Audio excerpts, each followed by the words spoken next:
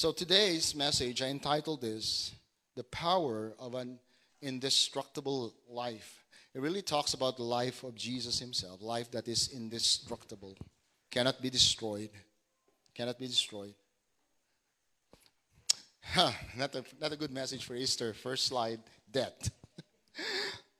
If you've already you're living on your own, left your parents' home, not living with your parents anymore, you understand what debt is, what it means to be in debt. All of us pay bills, mortgage, car payments, credit card debt. This is the reality of modern life. Now, many of us have to go in debt just to get things in this life, right? I know some of us, we graduated from school with the help of this thing. And praise God for those people who help us, in those times. Did you know that in Scripture, it says that sin is a debt that needs to be paid for? It is something that needs to be paid for. Now, let me go through a passage that's very familiar to all of you, and it's called the Lord's Prayer. I believe it's one of the most well-known prayers in the Bible, and probably one of the most well-known verses in Scripture. But this prayer ought to be called Disciples' Prayer. I mentioned this several times before. It ought to be called Disciples' Prayer instead of Lord's Prayer because of this passage found in that verse. In Matthew 6:12, it says, "And forgive us our debts as we've forgiven our debtors." This verse, this prayer is found in two places in the Bible. It's found in Matthew chapter 6, which you're reading right now. And it says there, forgive our debts. And it's also found in Luke chapter 11, verse 4. Actually, in chapter 11, this is where you find also the Lord's Prayer. But what you notice in Luke 11, verse 4, it says, forgive us our sins. It's different than what we read in Matthew 6. So those are two different words, right? We know what debt is, right? Something that you need to pay back, something that you owe someone. And basically, what this prayer is saying that, Lord God, pay our debts for us or cancel our debt. Cancel mo yung utang or utang in the Filipino language. But in verse 4 of Luke, it says there, sins. And sin means missing the mark. You're not able to meet God's standard. God has this specific standard for us, and we need to meet that standard to be accepted by Him. But Scripture tells us that we are all sinners, meaning we're not meeting that standard. Now, it's interesting that the gospel writers interchangeably use debt and sin. I mean, we've seen this happen here. And there is such a thing called a sin debt. That is why this prayer is probably never, it's never prayed by Jesus, because Jesus does not have a sin debt. I mean, he could not have prayed this and say, forgive us our sins, right? Jesus does not have a sin to be forgiven. But definitely we need this prayer because we have a sin debt that needs to be paid for. Now, question for all of us: if sin is a debt that needs to be paid for, what does God require as payment for sin? What does God require as payment for sin? I know we've experienced this Holy Week. I know for in this country, the Holy Week is not really very significant for many people, right? We just pass through Holy Week without much going on, right? Unlike in other countries, a lot of other countries, they really seriously celebrate the Holy Week, especially Holy Thursday and Friday. There's a lot of things going on in different countries, but not in this country. And we probably understand the answer to this question. But let me just give an answer based on Scripture. What does God require as a payment for our sin? And the answer, one of those answers is found, or the answer is found in one of these verses, Hebrews 9:22. It says here, "Indeed, under the law, almost everything is purified with blood." And this is the answer to the question. Without the shedding of blood, there is no forgiveness of sin. Without the shedding of blood, there is no forgiveness of sin. No forgiveness of sin. It requires the shedding of blood. Oh. That's why Christianities are often branded as cannibals, because the word blood in the Bible is mentioned a lot of times. A lot of times. Another passage, it says there, the blood and I have given it for you on the altar to make atonement for your souls. Again, in another passage in Leviticus, it says, blood atones for our souls. Basically what it says, it pays for your sin. It covers your sin. So the question, to answer that question, for God to forgive our sin debt, what does God require? Blood, the atonement, shedding of blood. Then why does God require the shedding of blood for the forgiveness of sin? Why is it that He requires blood for the shedding of the shedding of blood for the forgiveness of sin? Answer to that, it's in the same passage we just read earlier. Leviticus 17:11 says there, "For life of the flesh is in the blood." Why does God require blood for the forgiveness of sin, shedding of blood? Because life of the flesh is in the blood. To make it clearer, another passage in Leviticus as well. "For life of every creature is in its blood." The blood is life. Or blood is life, basically. Blood is its life. This is what the Bible calls the law of atonement. It's called the law of atonement. And I think you need to remember this. What is the law of atonement? The shedding of blood for the forgiveness of sins.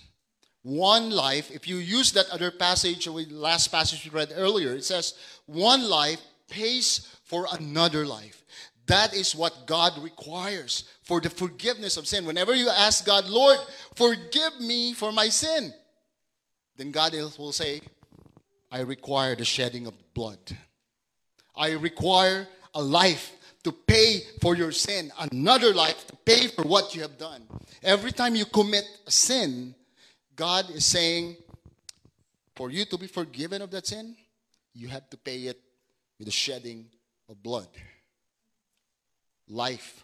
Another life has to pay for it.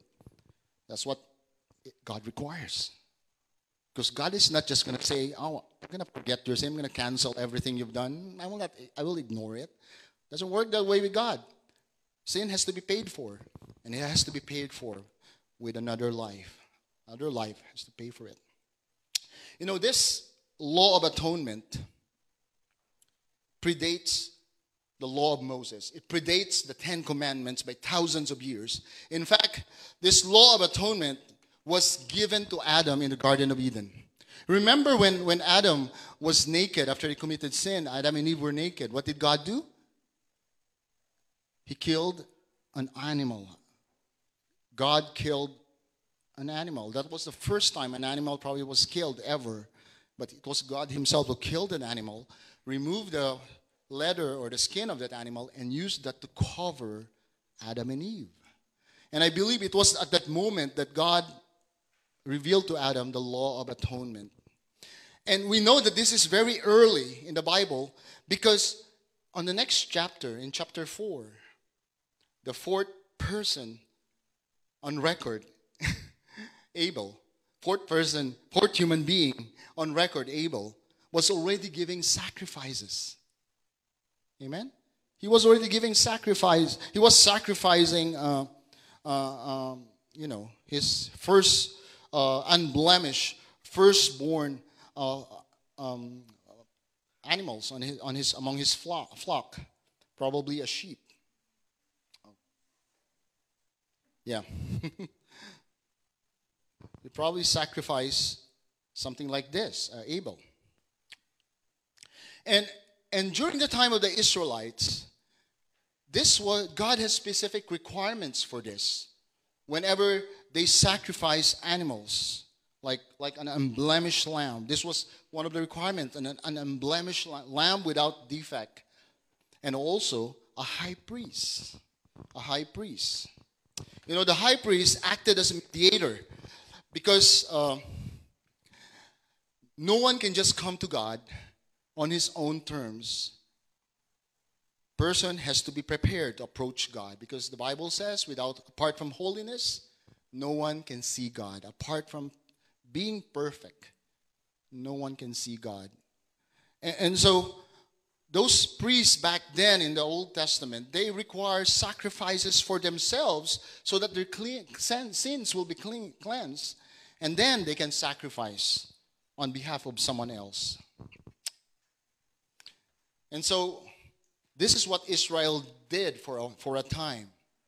Animal sacrifices, life of an animal to pay for the sins of men. That's unfair, right? You're gonna kill Blackie to pay for your sins, or Brownie, or this is how we call our dogs back in the Philippines. It's black dog, Blackie; brown dog, Brownie. Whitey. But this is God's command for Israel during the time. Life paying for the sins of man, but life of an animal. But there is a problem with this. There is a weakness with this system. There is a weakness with this system. The first weakness of the system, of this system, is this high priest needs to be replaced all the time. You know why? Because that high priest is going to grow old one day and he's going to die. Or he's going to die of sickness. The priests in the Old Testament, after they die, have to be replaced by the next generation, right? Every generation has to have a high priest, and after they die, will be replaced. That is why back then, in the Old Testament, all the priests come from a specific lineage. It comes from the lineage of Aaron. And that all these people that comes from the lineage of Aaron, and Aaron, by the way, is the older brother of Moses. And God has ordained that every descendant, or the priesthood of Israel should come from this line of Aaron, and the descendants of Aaron. And the reason why God did that, because people die. Human beings die. And so everyone in that line, once the person dies, he gets replaced by someone else. And once that person dies again, replaced by someone else. And so on and so forth. That's one weakness. The priest does not live forever. Second, this lamb, truth is, it does not really pay for people's sin. It does not pay for anyone's sin at all. Any kind of animal cannot pay for man's sin. The Bible reveals this already to us. But in these sacrifices, there is a reminder. There is a reminder of sins every year. So these sacrifices are just a reminder of sin. But verse 4 says, "For it is impossible for the blood of bulls and goats to take away sin." Impossible. The Bible says it. So basically, that system is ineffective. In fact, the book of Hebrews says it is useless. That entire system is useless. Now, consider this. I want you to think now with me. What if you have a high priest that will bring sacrifices to God, and that high priest lives forever, will never die? And the sacrifice he presents before God is perfect. It's a perfect sacrifice. It will perfectly represent you. I would say that's a game changer, right? It's going to be a game changer. A person that does not die and his sacrifice is perfect. This is the power of the life of Jesus, that is a life that is indestructible. A life that is indestructible.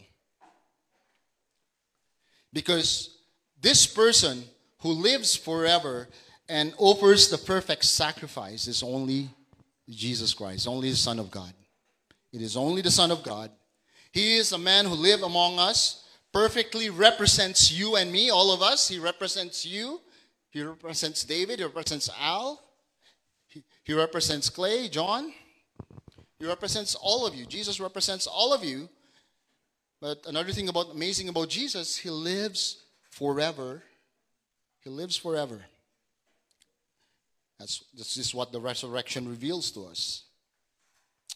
Now that I've given you all this information, I think we're ready for our scripture reading, because now you understand what this verse is talking about. So let's read the scripture together. I'm going to ask you to stand at this point, because I want you to have some little bit exercise, because it's good to stand a little bit, stretch a bit. And let's read this passage together. I want us as a church to read this aloud. Hebrews 7:15-27. Let's read this. This becomes even more evident when another priest arises in the likeness of Melchizedek. It's become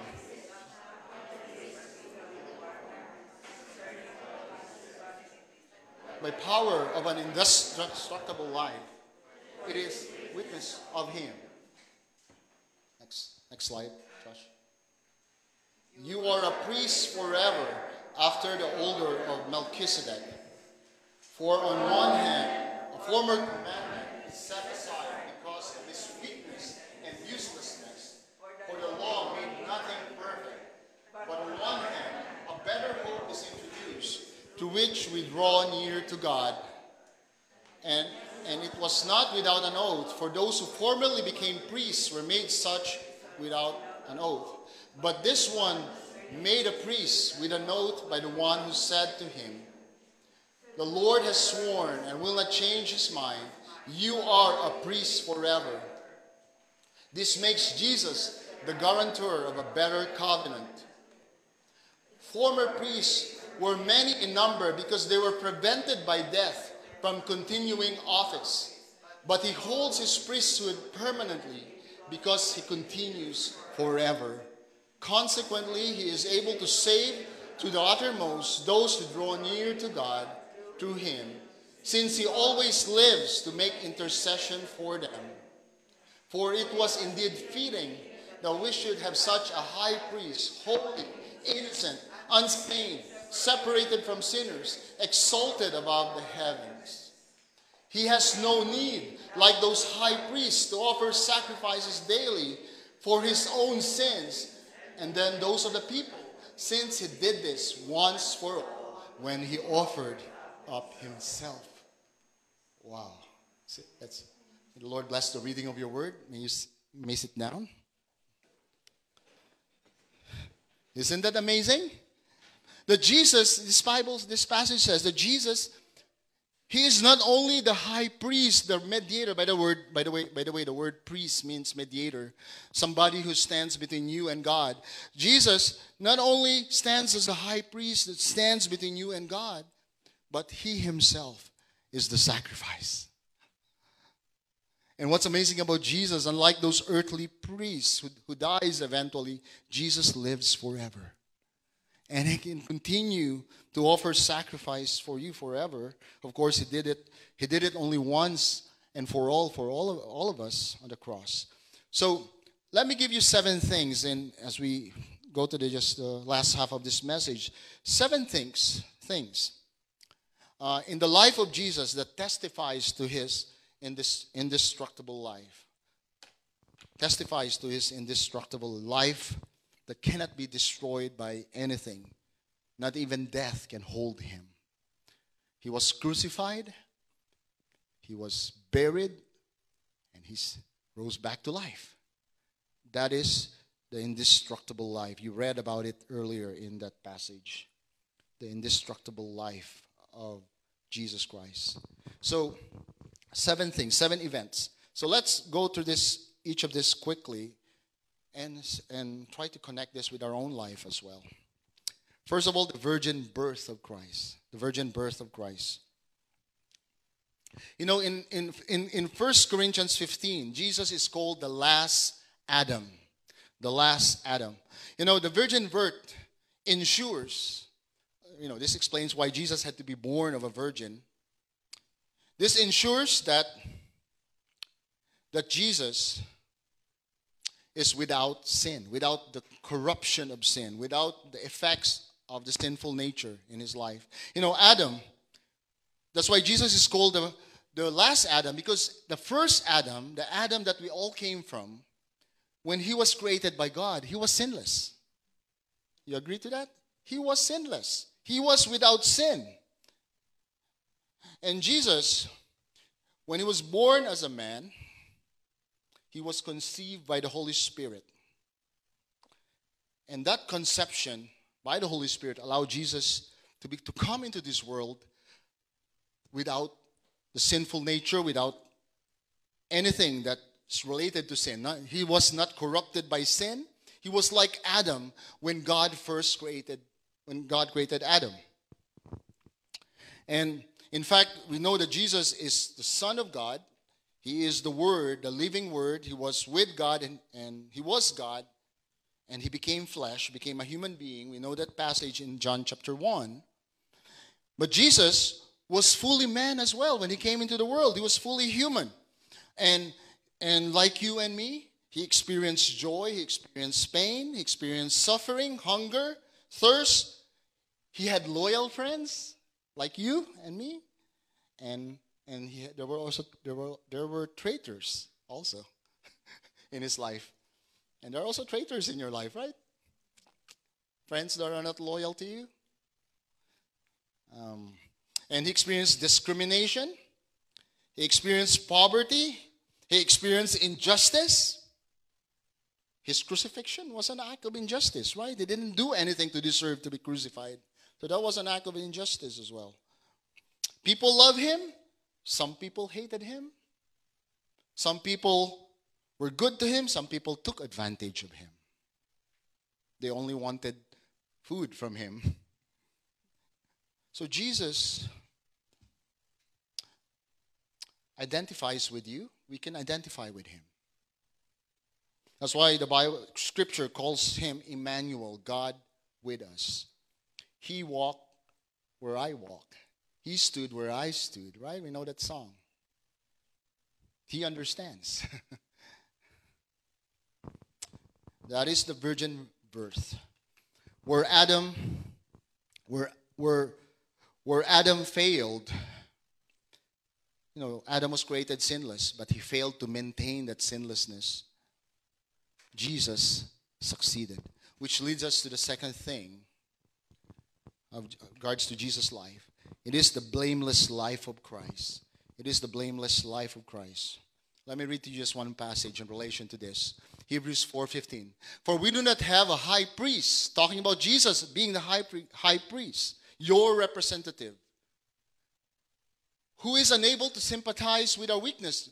Yes, Jesus is able to sympathize with you. I just mentioned a lot of things in Jesus' life, and you have gone through those things as well, right? So he's able to understand you. He's able to understand your weakness. He's able to sympathize with you. And it says here, but one who in every respect has been tempted. Jesus has been tempted in every way, as we are, yet without sin. Yet without sin. Now let me show you the temptation of Adam in the garden. Do you remember what the serpent told Adam? This is what the serpent said. When the woman saw the tree was good for food. Eve and Adam, of course Adam was there as well. When they saw the tree was good for food, it was a temptation that relates to the flesh. It's the lust, related to the eyes. Or flesh as well, it's lust of the flesh. Because it was delicious, so It was lust of the flesh. That was the temptation that was presented by Satan to Adam and Eve. And the second statement, this is what again the serpent said. When the woman saw that the tree was good for food, so lust of the flesh, pleasing to the eyes, so that's lust of the eyes, and that it was desirable for obtaining wisdom. The third temptation is pride of life. I want to have wisdom. I want to be popular. I want to be this good so that people can, praise me. No, remember those three kinds of temptation: lust of the flesh, lust of the eyes, pride of life. Now, when Jesus was tempted by Satan in Matthew 4, these are the three things that Satan did. If you are the Son of God, command the stones to become loaves of bread. What is that? Lust of the flesh. Satisfying the hunger of the flesh. Then again, another temptation. Then Jesus, if you are the Son of God, throw yourself down from the top of the temple, and your angels will rescue. So of course, we know that the temple, there's a lot of people there. So if Jesus is going to throw down himself, and Satan said, I know the angels, they're going to rescue you, Jesus. So throw down yourself. And the thing is, if Jesus is going to throw down himself, a lot of people are going to see that. And they're going to say, wow, that's amazing. Jesus falling off a building and he was rescued by all these angels. That is the pride of life. And lastly, see all these kingdoms of the world. Satan showed Jesus all the kingdoms of this world. And he said, I will give all this to you if you fall down and worship me. Lust of the eyes. You see? Same temptations, kind of temptations with Adam. Satan did not change his strategy. Right? He did not change his strategy. And what we find is that Satan failed. And Jesus succeeded. Jesus was succeeded in resisting Satan's temptation. That's why Scriptures tells us that Jesus lived a blameless, unblemished life. That is why he is our perfect sacrifice. Just like that unblemished lamb we saw earlier. Third, the sacrificial death of Christ. Let's read this passage in 2 Corinthians 5:21. For our sake, he made him to be sin who knew no sin, so that in him we might become the righteousness of God. Now, not only that Jesus perfectly represents you because he lived the life you live, he understands you, he understands your struggle, he understands your weakness, he understands your struggle with sin. Jesus understands those things. That's why he is our perfect representative. But not only that, Jesus is our perfect representative on the cross. Though he was born without sin, though he was sinless, he lived a blameless life. What does the passage says? What does it say? For our sake, he made him to be sin who knew no sin. Meaning, Jesus, though he was without sin, God made him sin for our sake. God made him sin for our sake. And why is Jesus able to take your sin? Why is that? Imagine a cup. Jesus, in that cup, in his cup, there is nothing in there. There's no sin in his own cup. And all our cups are filled with sin. And Jesus is able to take your sin because his cup is empty. And what we did on what happened on the cross, all your cups, there's a bitter thing in there, maybe coffee that's already 160 days old, and it's very bitter, and you're carrying this dark thing all your life, black coffee, smelly, bitter sin in your life. And what happened at the cross, all of us, the entire human race, just poured that, all our cups on Jesus' cup. All of us just poured it on him. Of course, his cup was empty and he's able to take our cups. And of course, he is the Son of God. He is able to take all our cups. Pastor Al cannot take your cup because my cup is already very dark. So, and it's not empty.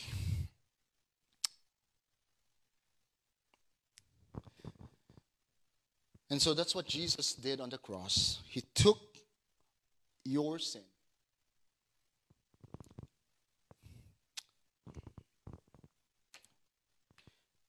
And we go back to what we talked about earlier. His blood for your life. His life for your life. That is the law of atonement. His life for your life. He atoned for our sin. He paid for our sins. He given his life in exchange for us, for our life, for our soul. And that's why we as Christians, we don't have crucifix anywhere, right? I hope you don't have any crucifix at home as well. Because this is what we believe. What Jesus did on the cross it's already done. It's already completed. That is why, a lot of churches, they have a series of sermons on the seven last words. And one of those words of Jesus, he said, it is finished. And when Jesus said it is finished, it was finished 2,000 years ago. Not yesterday, not this morning. 2,000 years ago, it's done. And that is why we don't have any crucifix, because what Jesus did on the cross it's already completed. Never to be repeated ever again. It's a one-time thing that Jesus did for all of you, for all of us. That's what he did on the cross. In Colossians 2:13-14, and you who were dead in your trespasses and the uncircumcision of your flesh, meaning talking about your sinful life, uncircumcision, God made alive together with him, meaning together with Christ, having forgiven us all of our trespasses by canceling the record of debt. Remember what we just talked about earlier? That's what Jesus did. Remember the prayer, forgive us our debts, forgive us our sin? Wow, that's the answer to that prayer.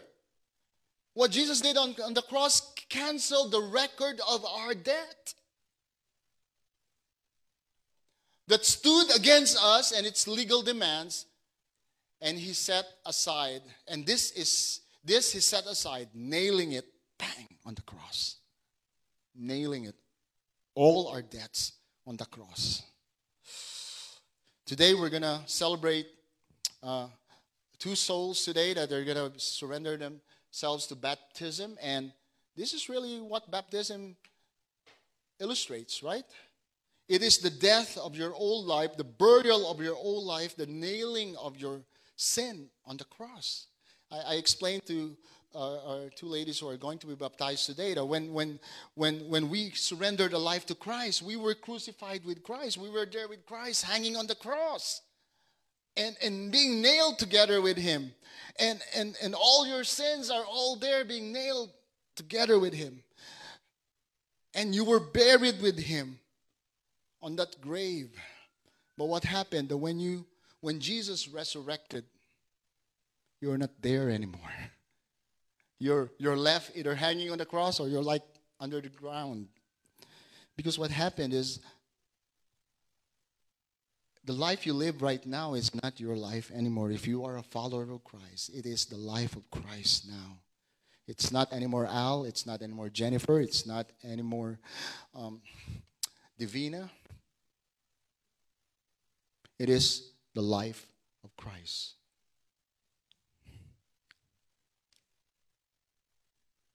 Let's move to the next.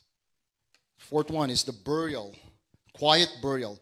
Did you know that no one really showed up, except for those two people, no one showed up for Jesus' burial memorial service. Jesus did not have a funeral service. Jesus did not have a memorial service. None of his 12 disciples showed up during his burial. Only 2 secret followers of Jesus. One was Nicodemus. He was hiding even from the Pharisees because he didn't want, them to persecute him for following Jesus.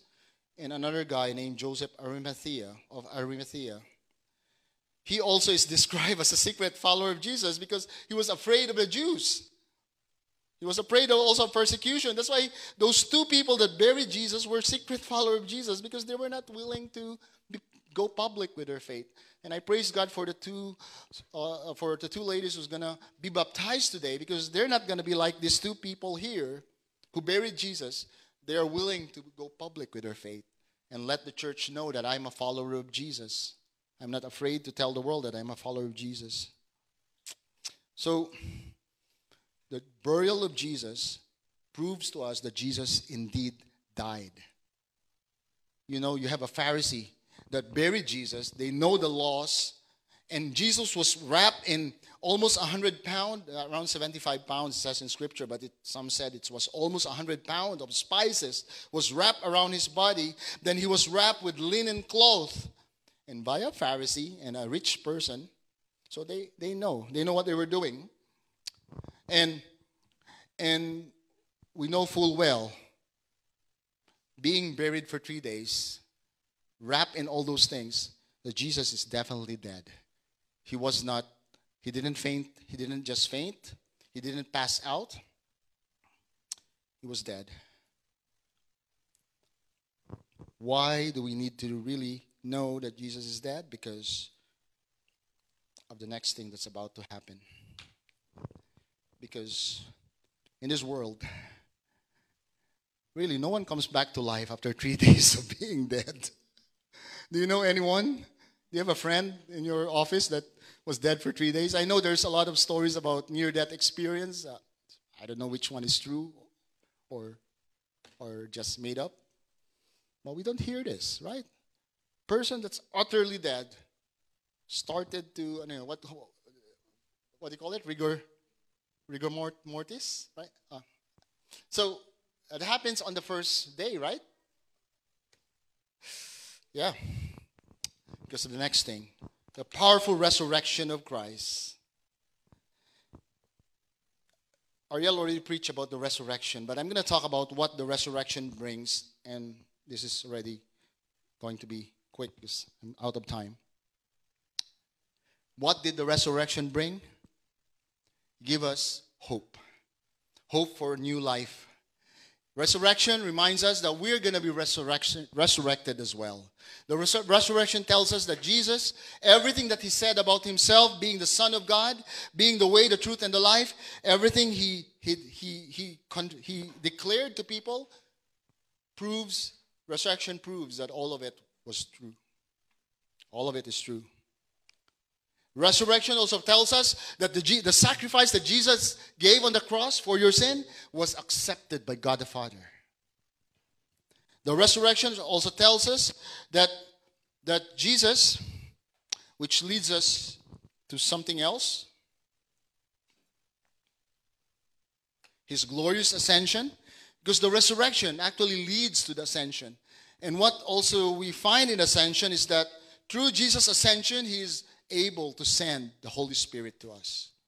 Remember that passage? He said, nevertheless, I tell you the truth, it is to your advantage that I go away, for if I do not go away, the helper will not come to you. But if I go, I will send him to you. This passage is talking about the Holy Spirit. Therefore, the resurrection also tells us that we can live this life that Jesus wants us to live. We can live according to the will of God. We can do what God calls us to do. We have the ability to do it. Not because of our own strength, but because of the wisdom and the strength that the Holy Spirit will give you. That's why, Christians, we don't have to worry if you're able to do what God wants you to do. That should not be our concern. For me, let me tell you, I'm standing here. I don't have much training in this. Just one day I was working for AMD, and one day God told me, Al, pastor a church, huh? Are you sure? In fact, I was trying to run away from God. And I cannot explain to you how I am able to do this. But I know God is doing it through me. And if God is able to do it through me, who does not have much training in this, I'm not the kind of person who talks in public. You know, some of you knows that I would rather be in my computer all day, which is, I really enjoy doing that, as writing code. But it is God who's doing this. Even my sermon today, I didn't know what to preach yesterday. Saturday, we're still working here. Everything just comes together a few hours before the service. It's amazing what God can do through you, especially if you're more disciplined than I am. And through the ascension, God gives us gifts, abilities. That's why we are all gifted by God through the Holy Spirit, because of the ascension. And lastly, the exalted position of Christ. The Bible says, not only that Jesus was buried, he was crucified, buried, rose again to life, and 500 people, I believe even more than 500 people, saw him alive after his crucifixion and resurrection. And many saw him rise back to heaven physically. And not only that, after Jesus resurrected, ascended, Scripture tells us he is seated at the right hand of the Father in heaven. And that's why we call him Lord, because he is reigning now. He is the head of the church. He's the head of everyone who surrenders their life to him as Lord, their Lord and Savior. And what's amazing is he is the high priest sitting at the right hand of the Father. He is your lawyer. He is your advocate. He is your representative in heaven. He prays for you, intercedes for you. That is more than any kind of high priest on earth can do. Much more, infinitely more. This is the power of the indestructible life of Christ. This was God's plan all along from the beginning. Every detail of what I've just shared to you. From the birth of Christ, life of Jesus, his death, his burial, his resurrection, his ascension, and he's seated now at the right hand of God in heaven. If you have not surrendered your life to Christ, boldly tell him, Pastor Al, I'm willing to surrender my life to Christ. I'm going to surrender my life to Jesus. I'll follow him as my Lord and Savior because he is your only hope. Amen? He's your only hope. You cannot save yourself. You cannot save yourself. Not even by your religiosity, good deeds, whatever accomplishment you have in life, it cannot save you. Let us pray. Let us pray. Lord God, thank you, Lord, for your word.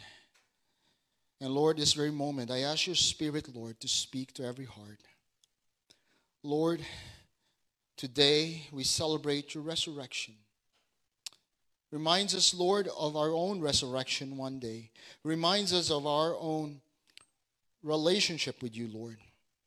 But there are people here, Lord, there are some here who probably don't fully understand what is this, what I just shared. Maybe this is just noise to their ears. But I pray, Lord, that even however little, Lord, from my message, they were able to grasp this, Lord, and take this into their heart. Lord, if there's anyone here who's still not sure of their own salvation, not sure what's going to happen to them, not just in this life, but in the next life. They don't know what eternity holds for them, Lord God. Lord, I pray for your conviction. I pray for your Spirit to soften their heart. Speak to them, Lord.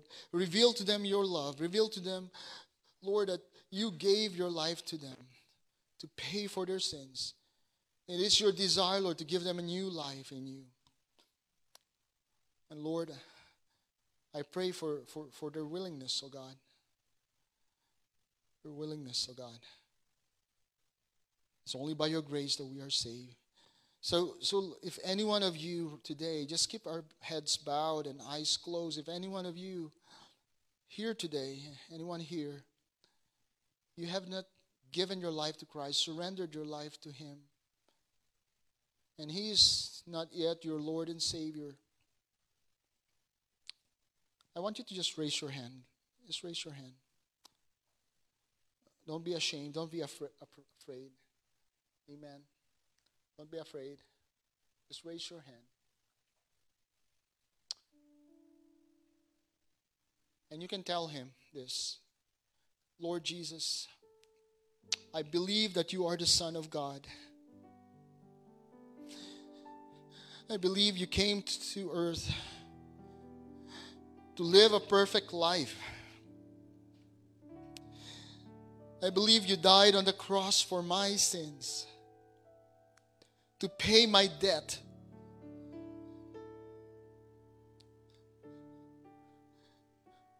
You were buried, Lord Jesus. And I believe you rose again after 3 days, giving me new life through the Holy Spirit. Lord Jesus, forgive me for all my sins. If there's guilt in your heart, if there's any sin in your life right now that you're guilty of, that is not normal. That is not something God wants for you. He commands us to confess our sins. What God wants for us is peace in our heart, peace in our mind, or we should not be carrying any kind of guilt or weight. And Jesus telling you, give that weight to me. Whatever is heavy in your heart, give that to me. I can handle that for you. I can take care of that for you. And Lord Jesus, you tell him, Lord Jesus, forgive me of all my sins. I give all this weight, this heaviness in my heart, all this anxiety, Lord, all this fear. I give this to you, Lord. And take control upon my life. Take over, oh God. Take the driver's seat of my life. I trust you as my Savior, for you died for my sins. And I surrender my life to you as my Lord. And I am willing to follow you for the rest of my life. I want to experience what it means to live the life of Christ. In Jesus' name, amen. And if you're a believer and you're still also struggling with things in your life, speak to the Lord. Talk to him. Let us all rise up as we celebrate the Lord's Supper together. If you don't have a cup like this, Joy, and can you help distribute the cups? Yeah. We celebrate the Lord's Supper every first Sunday here in River Life.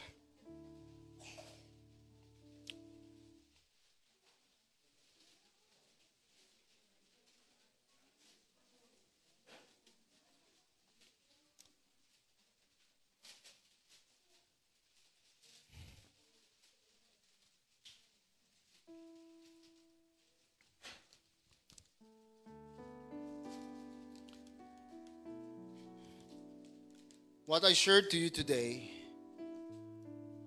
is really the meaning behind what we're doing. In fact, if I'm going to read the passage that I always read here in church every Sunday, the Apostle Paul received this from the Lord Jesus Christ through the disciples and through the other apostles. And this is what Paul says in 1 Corinthians 11. For I received from the Lord what I also pass on to you. For the Lord Jesus, on the night he was betrayed, he took bread.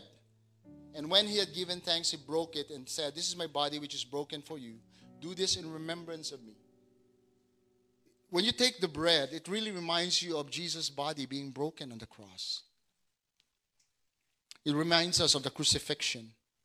Not only the bread, even the blood. It says, in the same way the cup he took, saying, "This cup is the new covenant in my blood. Do this in remembrance of me." So everything that I shared you today is what a Christian ought to remember all the time.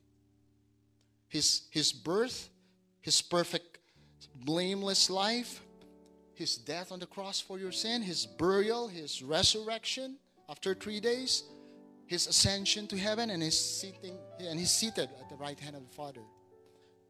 That's something we should remember and memorize as Christians.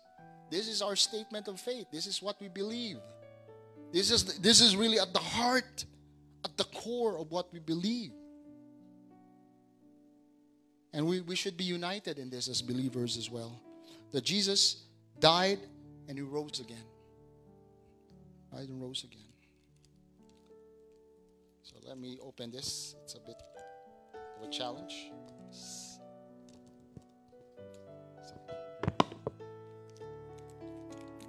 Hope you're better than me.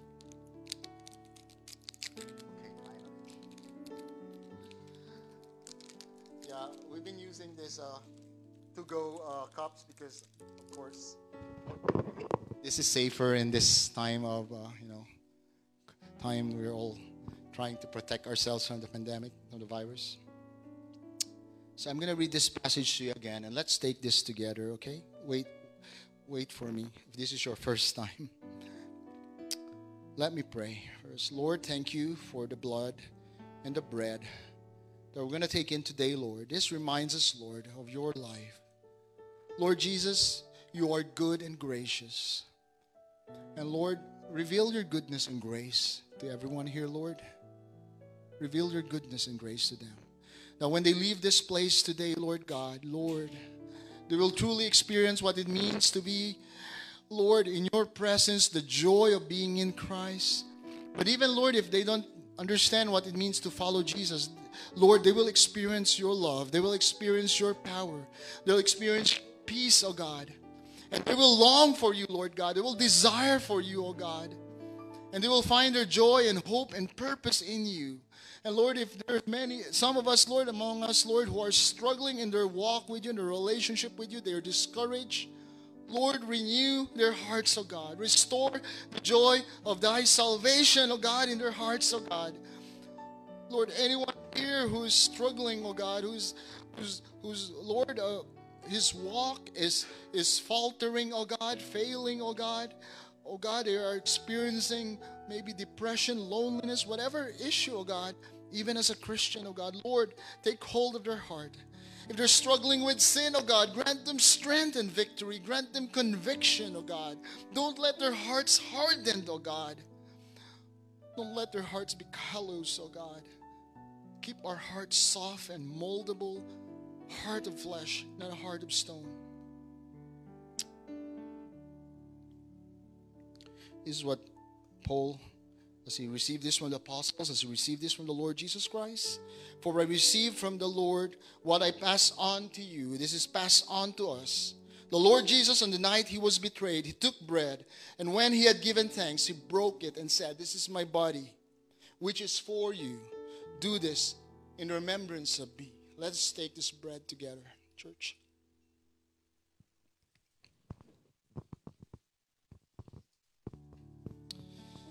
Oh, Lord, thank you, Lord. Thank you, Lord. Thank you for your blood that was shed for our sins. The blood that paid for our sin debt. Thank you, Lord Jesus. Thank you, Lord. In the same way, after supper, he took the cup, saying, "This cup is the new covenant in my blood. Do this whenever you drink it in remembrance of me." Let's take the cup together, church. Amen. Praise the Lord. Amen. Praise God. Hallelujah. Amen. Amen.